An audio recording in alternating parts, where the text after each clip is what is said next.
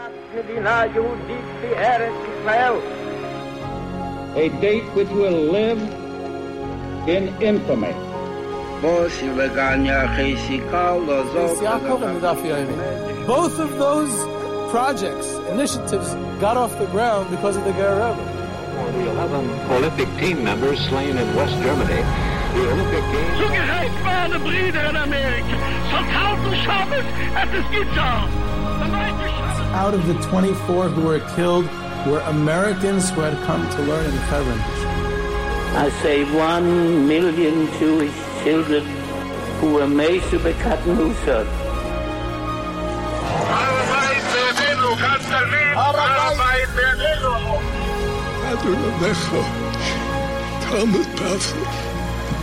Whoever heard such beautiful words?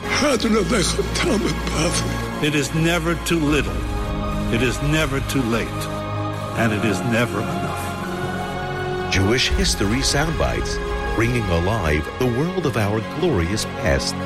Here is our host, live from Jerusalem, Jewish historian and tour guide. Soundbites, and this episode on Rav Mendel Futerfas has been sponsored, generously sponsored. It's actually, this dedication is one of the best and funniest which I've ever received. So here it goes. This episode has been sponsored anonymously by a loyal and dedicated listener of Jewish History Soundbites in honor of Yehuda Geber doing one more episode of Jewish History Soundbites, because now there's quite a big interval between each episode, almost like a hiatus between each one. So we're just happy that there's another one. And now I want to just explain what this very nice listener means. First of all, it's not you, it's me. Just till I get things going and sometimes just get distracted. And unfortunately, I'm not able to have it and as often intervals as I would like to. But it's definitely me, not you. So don't worry about it. There's a lot of... I had this episode about first names, tons of feedback, lots of great feedback from this past one, bunch of corrections as well. The main one, there's a few corrections, but the main one was just, I guess I misspeak. I said that Sprinza, I meant to say came from Esperanza. There was a big kablooey there. It came out as it came from Senorita. And obviously it does not. Sprinza, which means hope. Tikva is the same name. It comes from the Spanish Esperanza. So I don't know how many... So many listeners graciously corrected me on that one. It was just a misspeak. I definitely had it in my notes correctly to say it, that Sprinza was Esperanza. I thought of doing the teacher thing. I was just testing to see if you're paying attention. But then I decided I'm just going to be honest and say that I misspoke, and I really, really appreciate all of those who kindly pointed it out. And Sprinz is obviously a Yiddish for hope, and as is Tikva in Hebrew, and in Spanish, apparently, Esperanza also means hope. It's important to note with the recent passing a few weeks ago of the legendary Chaim Topol that one of Tevye the dairyman's daughter's names was Sprinza. So there you have a great source for that Yiddish first name as well. Now, there's several more corrections and clarifications and other feedback that I received. So one of them I want to read. It was very nicely done. And he wrote that his source is Alexander Beder's book on Ashkenazic given names. So this is what this letter writer wrote. Animal names such as Dov, Zev, and Tzvi all originate in Old Ashkenaz as variants of Ber, Wolf, and Hirsch. All outside use of these names is apparently due to Ashkenazi migration. Additionally, the Romance-sounding Ashkenazi names, which are all very old, likely were in Ashkenaz from its origin, not from Sephardic migration, as the original Ashkenazim likely consisted of French and Italian Jews. The Kedushas Tzion of Babov was named Ben Tzion because his mother lost a few children before he was born, like I said, that it was a Segula. So there you have that. The name Bela, another another letter writer wrote, I heard stands for, it's an acronym for Baruch Hashem La'olam Amen. Interesting.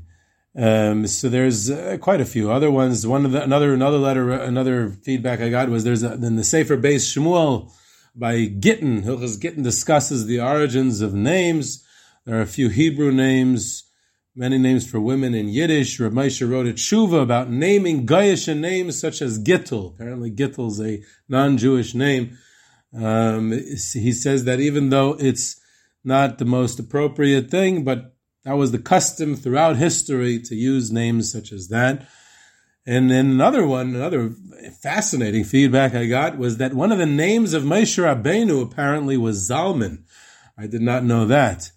On the topic of cross-gender naming, I remember hearing, this is someone else writing, I remember hearing that the Kolashitzer Rav, Reb Chuna Halberstam, was named after his grandmother, whose name was Chana. His name was not Elchanan, which is sometimes shortened to Chuna as a nickname, but Chuna spelled exactly the same way Chana is spelled in Hebrew. I don't remember the story linked to it. Perhaps someone else will end up providing that. That's the end of another letter. And there's lots more. I'm just taking a small smattering of the feedback that I got. Apparently it was a very, very popular episode. Generated a much more higher volume of feedback than we generally get from an average episode. I wanted to speak about on Pesach, Reb Mendel Futerfas. Reb Mendel Futerfas is one of the most incredible Lubavitcher Chassidim in history, and he's such a fascinating personality, someone who I always liked and admired and read about, and I felt like there's a great Pesach association from bondage to freedom. He's someone who lived in the Soviet prison in Siberia, in Soviet prison and figuratively and literally, and went through everything, all the textbook Soviet challenges and suffering and all that, and he achieved freedom. He was able to get out eventually, and even there, he got us this spiritual freedom. He was able to fight for his own way. So there's this incredible story of bondage to freedom, which I think is very Pesach themed. And I also, right before Pesach, I feel like it's too close to Pesach for us to appreciate, but the 11th day of Nisan is the Rebbe's birthday, and the 13th day of Nisan, literally the day before B'dikas Chametz, is the Tzemach Tzedek of Chabad's yahrzeit. And it gets in the rush before Pesach, we don't get to appreciate it enough. So here we're going to have a Lubavitch-themed episode of Reb Mendel Futerfas. Reb Mendel Futerfas, his name was Reb Menachem Mendel Futerfas, but he was known as Reb Mendel, and he was a very, very unique personality and has this very important place in the history of Jews in the Soviet Union, in the history of Lubavitch, in the history of Chassidus, and someone who rose to the challenges and was able to not only help himself, but really, really have a tremendous impact on others as well. There's two aspects of Reb Mendel Futerfas himself, which I'm going to less focus on. And that is his fascinating life and journey. In other words, his biography itself. I'm going to touch on it, but not as much. And there's also his stories and his mishalim, which made him a legendary figure in his own lifetime by his farbrengens and his teachings at Tomchei Tmimim and Kfar Chabad in Israel at the end, in the last 20-something years of his life. Those are his two very important parts of his legacy and his story that I'm going to mention, but not as much, not as focused on as much. But I feel like there's two areas of history which I find fascinating, which Reb Mendel Futerfas's life provides a window to and a context for, which I'll focus on more. And that's number one, is this great story of the repatriation from the Soviet Union to Poland, the immediate aftermath of the Second World War. There's this repatriation story of officially for Polish citizens who were stuck in the Soviet Union during the war. And there's this agreement signed between the Soviet Union and Poland after the war that Polish citizens are allowed to leave the Soviet Union and return home to Poland. And Jews who escaped to the Soviet Union from Poland during the war utilized this agreement. But not only that, there were many Jews who were Soviet citizens who also utilized it by getting forged documents that they were Polish citizens and getting this window of opportunity to finally leave the Soviet Union after being in there for so long. And that Reb Mendel Futerfas was in the center of that. He literally was one of the organizers of this campaign in Lvov to get people across the border, get Lubavitcher Chassidim out and their families and anyone affiliated with that. It's a crucial and overlooked story, I feel, in which Reb Mendel played a central role and ultimately at great sacrifice as he was separated from his family and then arrested and deported to Siberia for his acts. That is one aspect of his story that I want to focus on. A second aspect of his story that I want to focus on is Chassidus in post-war Soviet Union. There is no Hasidic Rebbe leading a court. There are no institutions. There's no, and it's officially illegal, everything. So the Soviet authorities are not very excited about Hasidic life flourishing, to say the least. And there's the Stalinist and then post-Stalinist Soviet Union, 40s, 50s, 60s. It's a very grassroots, I wouldn't even call it a movement because it's so small and so underground at this point that it's at great sacrifice. And it's social history because it's from the bottom up. It's not from any organized leadership, and how there's any kind of Hasidic community sustained under such adverse conditions, the teachings that go on, the relationships, the community. It's very, in Hebrew we would say amami. It's very, just the people themselves, and how Hasidic life can continue to exist under the most trying conditions in the Soviet Union, under the most adverse conditions, without any organizational structure or leadership. And of course, Reb Mendel Futerfas is at the center of that as well, and I find that to be a rather compelling story. And it's rather uncommon for a chassid to become so famous. Usually the ones who are famous are rebbes, leaders, rabbis, politicians, philanthropists, and here it's a chassid who emerges. He rises to the challenge, and he emerges as someone who's able to be there at the right place at the right time. And he's always been one of my favorites. I heard about him at many Farbrangans in our community in Beit Shemesh. They very often speak about him. He also has the right type of look. If you've ever seen a picture of him, he had this Russian, like peasant's hat, like this kapechka, Russian hat. And he never changed it even after he moved to England and later to Israel. He had this long, flowing white beard and this coat, and he had the right look. He looked like a Russian chassid from 150 years ago. And there's a lot to say about having the right look. I remember when I read The Rise and Fall of the Third Reich by William Shirer, 15, 20 years ago. And as I was reading the book, I conjured up this image of what this CBS reporter of the Nazi Third Reich might look like. And then when I looked him up online and I saw that he had, these thick glasses and a pipe and leaning in his chair in the right way, I was like, wow, that's exactly how I imagined him. And I was so excited that the stereotype matched exactly what I wanted it to. So Reb Mendel Futerfas is also one of those guys. He has the right look. He looks exactly as you want him to look, as you imagine that image of a Russian chassid living in the Soviet Union at great sacrifice should look. So it's almost a quintessential Chabad story. Soviets, there's great books about him. There's in Hebrew, at least I know, there's at least 2 books, maybe even more, that I know of about Reb Mendel Futerfas. I can't say I read every word of those books, so don't catch me on every page of those books, but I've seen them both. And there's some great articles out there online in both Hebrew and English. It could be there are books in English as well. I don't know.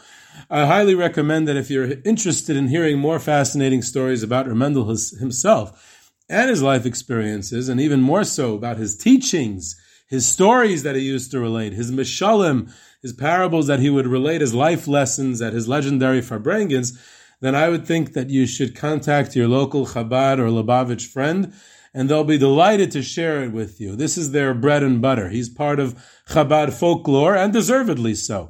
Like I said, we often focus on rebbes and leaders, but the story of Reb Mendel is how someone emerges from the rank and file as a regular Chassid to be the central mashpia of the entire Chabad, and it's an incredible life story. He's at the crossroads of history and rose to the top. So I want to give a bit of a broader perspective. He's born into a prominent family. In 1907, in Plashenitz, near Minsk in Belarus, his father passed away before his birth. So he has the unique distinction of being Menachem Mendel, ben Menachem Mendel. He was named after his own father. So the young orphan is brought up in the home of his grandmother, who is a well-known Hasidic woman, who is a childhood friend of the Rebbe Rashab, the fifth Rebbe of Chabad, his wife, Rebbetzin Sterne Sarah.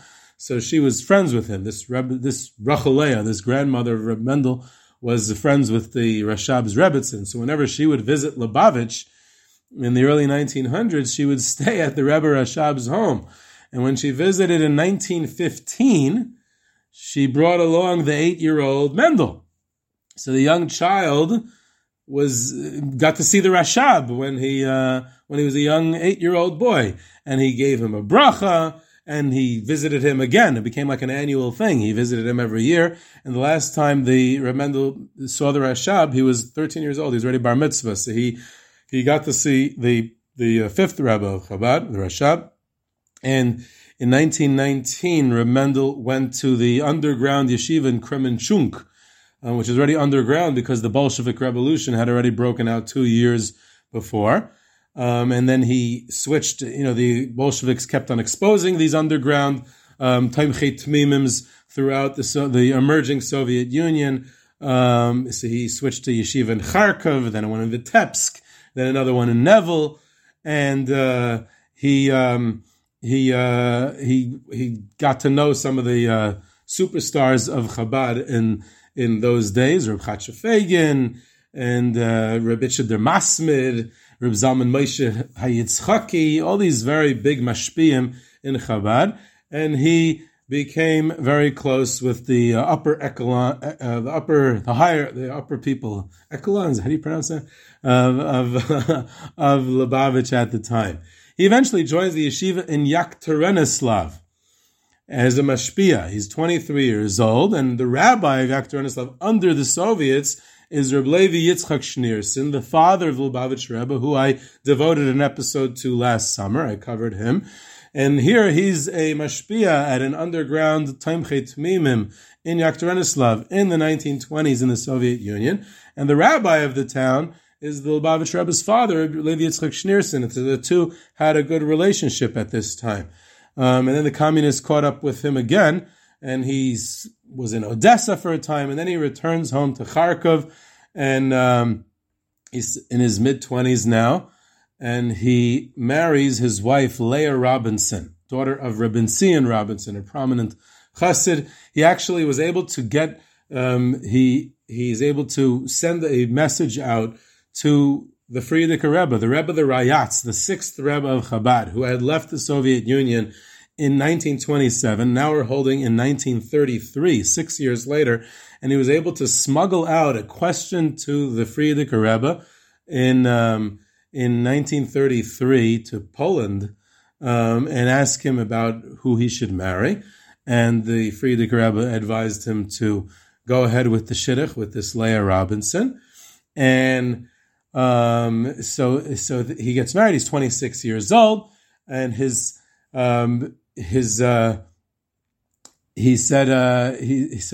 starts working. He goes into business, and he becomes also a fundraiser for the clandestine operation of the underground Tomchei Tmimim Yeshiva network in the Stalinist Soviet Union. So anything he made as a businessman, he gave everything over he had to maintain a religious life, because he gave over everything to Tomchei Tmimim. He gave over everything to maintain a religious life in the Soviet Union, in the underground yeshivas, underground mikvahs, helping families where the breadwinner had been arrested or even deported to Siberia. He lived in a small town near Moscow during this time. And then when World War II breaks out and the Nazi invasion of the Soviet Union, Operation Barbarossa, June 22nd, 1941, so he, like many others, fled to the interior of the Soviet Union, and he ends up on his first round in Samarkand in Uzbekistan. He'd eventually be there again in the 1960s, but now he's there in the 1940s during the Second World War, as did thousands of others, refugees. So during his first stint in Samarkand in Uzbekistan, there was one of the last bastions of underground Hasidic life in the Soviet Union. And when Mendel arrived there, he tried to open a cheder, for a school, for a Torah school for young children. Unbelievable. And he opened a few over this time, and he stayed there till the end of the war. When the war was over, 1945, so in July 6, 1945, the Soviet Union signs this repatriation agreement with Poland.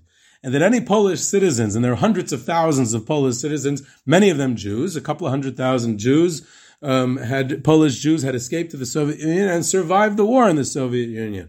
Under Nazi occupation in Poland, it was almost impossible to survive during the war. Almost all Polish Jews were killed, but a couple of 100,000 of them, which is also not that many, survived by escaping into the Soviet Union. And now they're able to return. They're able to legally leave the Soviet Union and go back to Poland. And many of them did not stay in Poland after a short time in Poland. Many of them continued on to displaced persons camps, DP camps, that the American and British militaries had established in Germany, where they eventually went to Israel or the United States or other countries.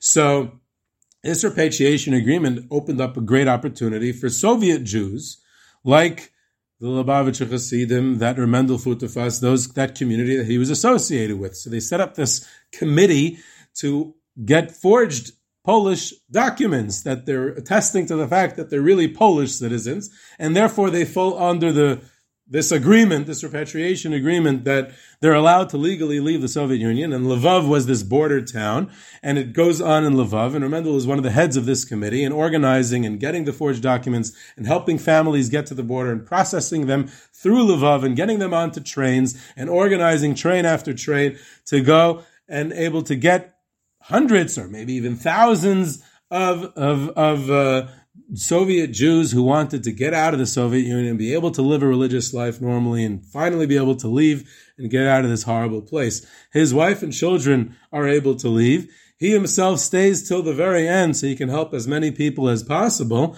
and he ends up getting stuck. He wasn't able to leave. He was arrested, and this was unfortunate for him. So he was one of the leaders of this whole operation.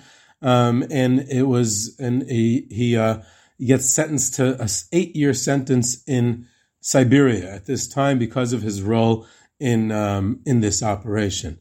The reason the story is important is because, first of all, there's a couple of 100,000 Polish Jews who survived the war by escaping to the Soviet Union. Now, we would not look at Stalin as the greatest saver of Jewish lives during the Holocaust, right? That seems almost impossible to comprehend. But at the end of the day, there were hundreds of thousands of Polish Jews, close to 200,000 Polish Jews, who the reason they survived the Holocaust is because they found refuge in the Soviet Union and were able to survive the war years there. So it's a paradox that somehow Stalin becomes this great savior. I don't think he intended to do so. I don't think he was a great lover of Jews. In fact, I know he wasn't. But it's an irony of history that this happened. And now that he goes ahead, that Stalin goes ahead and allows all these Polish citizens, Jews and non-Jews, has nothing to do with Jews at this point, to return home, this opens up another golden opportunity for Soviet Jews to be able to utilize this and get out. So this is a bit of an overlooked aspect of history, of Jewish history, especially of the Second World War, is about Jews in the Soviet Union during the Second World War and how they're able to have this window of opportunity to be able to escape and get out of the Soviet Union, both real Polish Jews and Soviet Jews who were trying to forge documents and pretend they're Poles. And Mendel Futerfas is at the center of it all.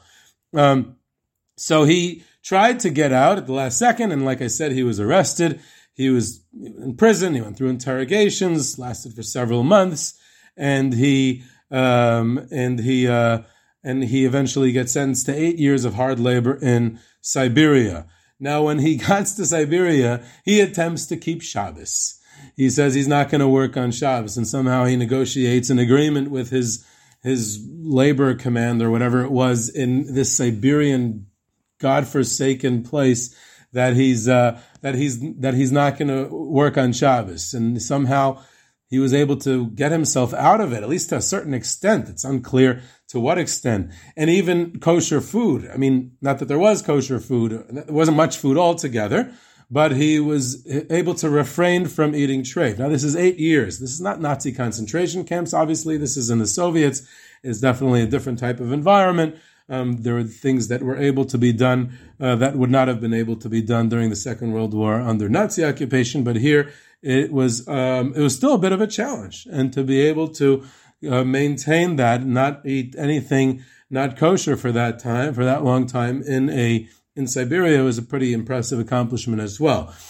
He was not able to put on tefillin for most of his time there. He smuggled in a small pair of tefillin initially, but eventually it was either he lost it or either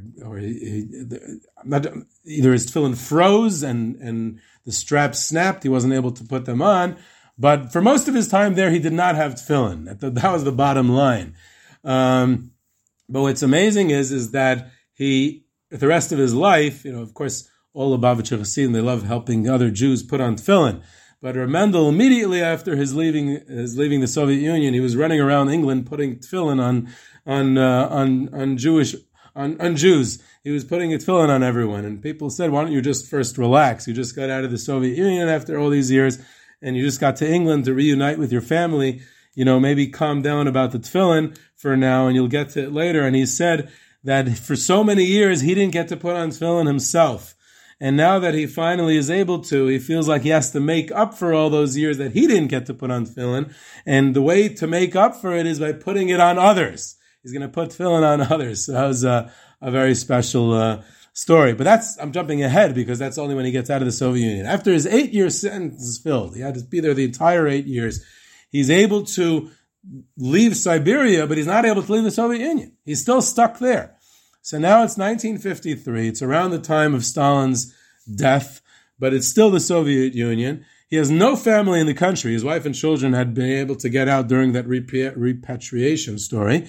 So he settled in Chernovitz, where he lived close to a friend of his, Ramesha Vyshetsky. I'm sorry, he was released in 1955, not in 1953. He had been arrested in 1947 after this whole story of repatriation was over. And he lives in Chernovitz until 1960. During those 5 years, he went right back to work to strengthen Jewish life in the Soviet Union. Now, I remind you, this is the second great story I wish to emphasize for its historical context of this podcast. This is the post-Stalin Soviet Union of the 1950s and 60s.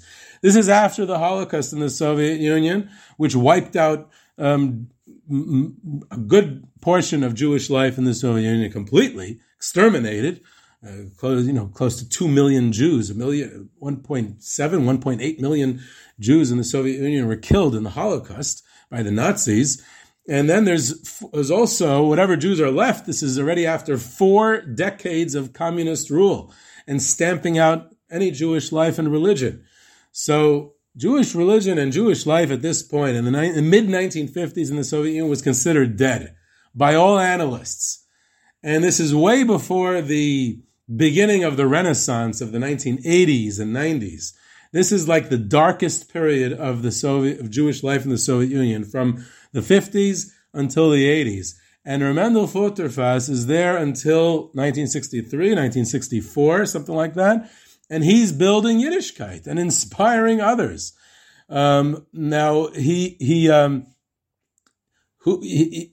These people that he was relating to did not know what Yiddishkeit was. They didn't know what Hasidic life was. They didn't know what a Rebbe was or anything like that. And he's leading underground Farbrengens. Now that's an amazing story. And the reason it's historically significant is because in the nearly 300 years of the Hasidic movement, we come to understand that Hasidic life operates within the framework of a court, within the framework of a Rebbe, with a certain ceremonial context to it. And here Mendel, for the first time, as far as I know, in Hasidic history, is creating really a new type of movement, a Hasidus that operates without a Rebbe, without institutions, without most of the ceremony, it's Soviet Jews meeting in secret and learning Chassidus and teaching Chassidus and singing a niggin and warming each other's hearts. And he's trying to do that and with the few people that he had around him, which is an incredible accomplishment. So it's almost like a new type of Hasidic movement. It's a new type of Hasidus that never existed before, that he really is able to formulate and build from bottom up.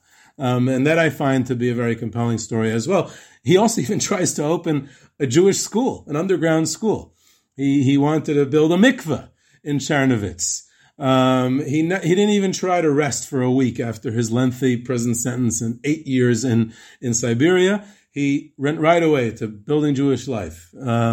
He then in 1960, he moved back to Samarkand, again into Uzbekistan, in the middle of Asia. One of the last underground yeshivas in the Soviet Union was still active there. And Mendel arrives there after the previous mashpia, Rav Berke Chaim, had left Samarkand. And he takes his place as this official mashpia of the Hasidim in the city. Now again, you never thought that there was that type of a position in 1960 in the Soviet Union. But there was, apparently.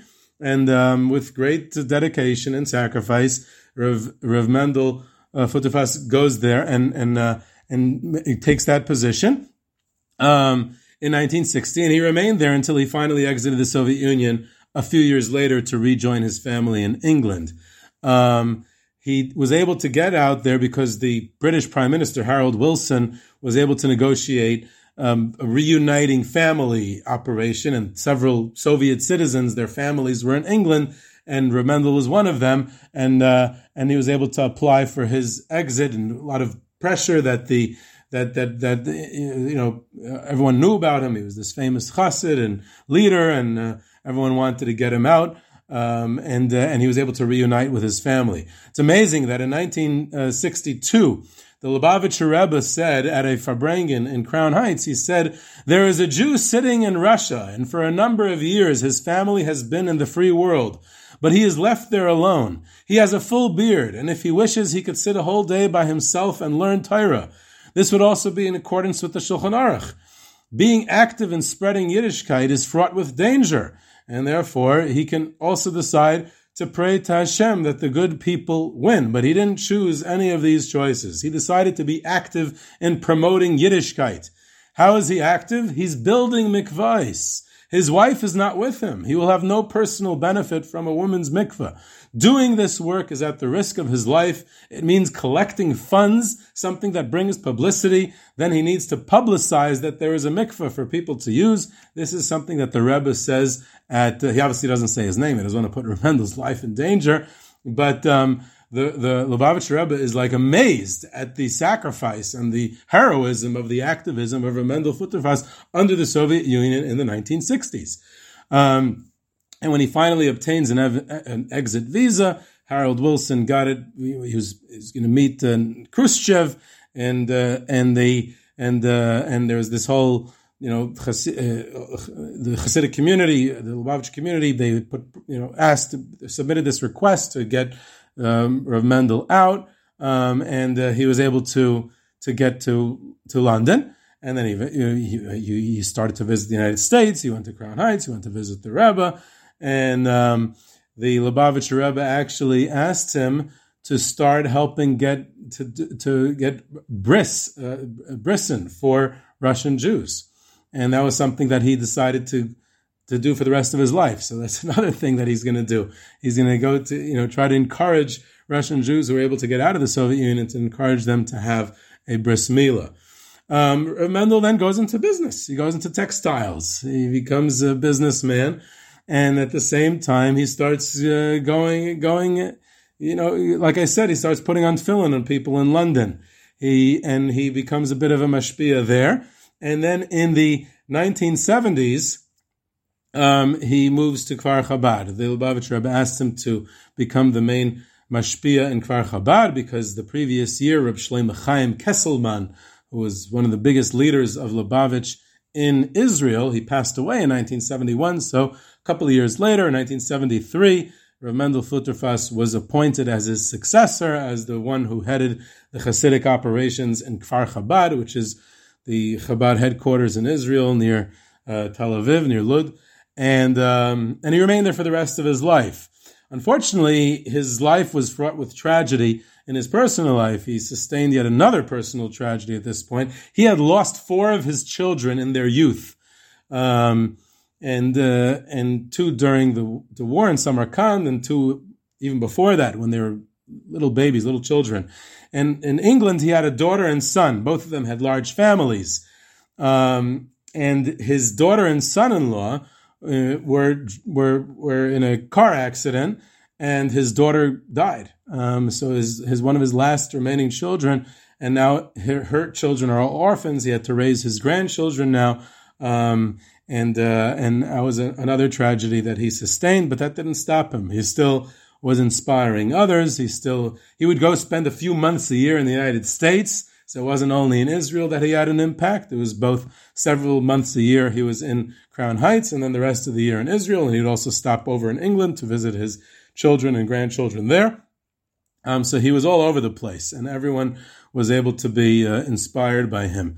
In fact, on his way back, it was actually he was visiting England when he passed away in 1995, I believe, 1995, and he was on his way to Crown Heights. He was in Israel on his way to Crown Heights, and he stopped in England to visit his family, and he passed away. So he's actually buried in London. That's where he is. So he had a fascinating life. And this was Rav Mendel Futerfas. There's, of course, a lot more to say about what he said over, the stories that he said, the teachings that he said, the parables that he would use to inspire others. And he was very charismatic, great speaker. People were drawn to him. He had this power of his imagination. In other words, he would be able to describe things, very descriptive sense. He engaged his audience and brought them in, and was very, very powerful with the way he was able to relate to the crowds. And there's a lot to say about that as well, but we'll leave it at this just to give a little bit of the context of his life. So this was Yehuda Geber with Jewish History Soundbites. You can reach me at yehuda@yehudageber.com for questions, comments, sources, tours, trips, sponsorships, lectures. You can subscribe to Jewish History Soundbites on your favorite podcast platform, and I hope you enjoy.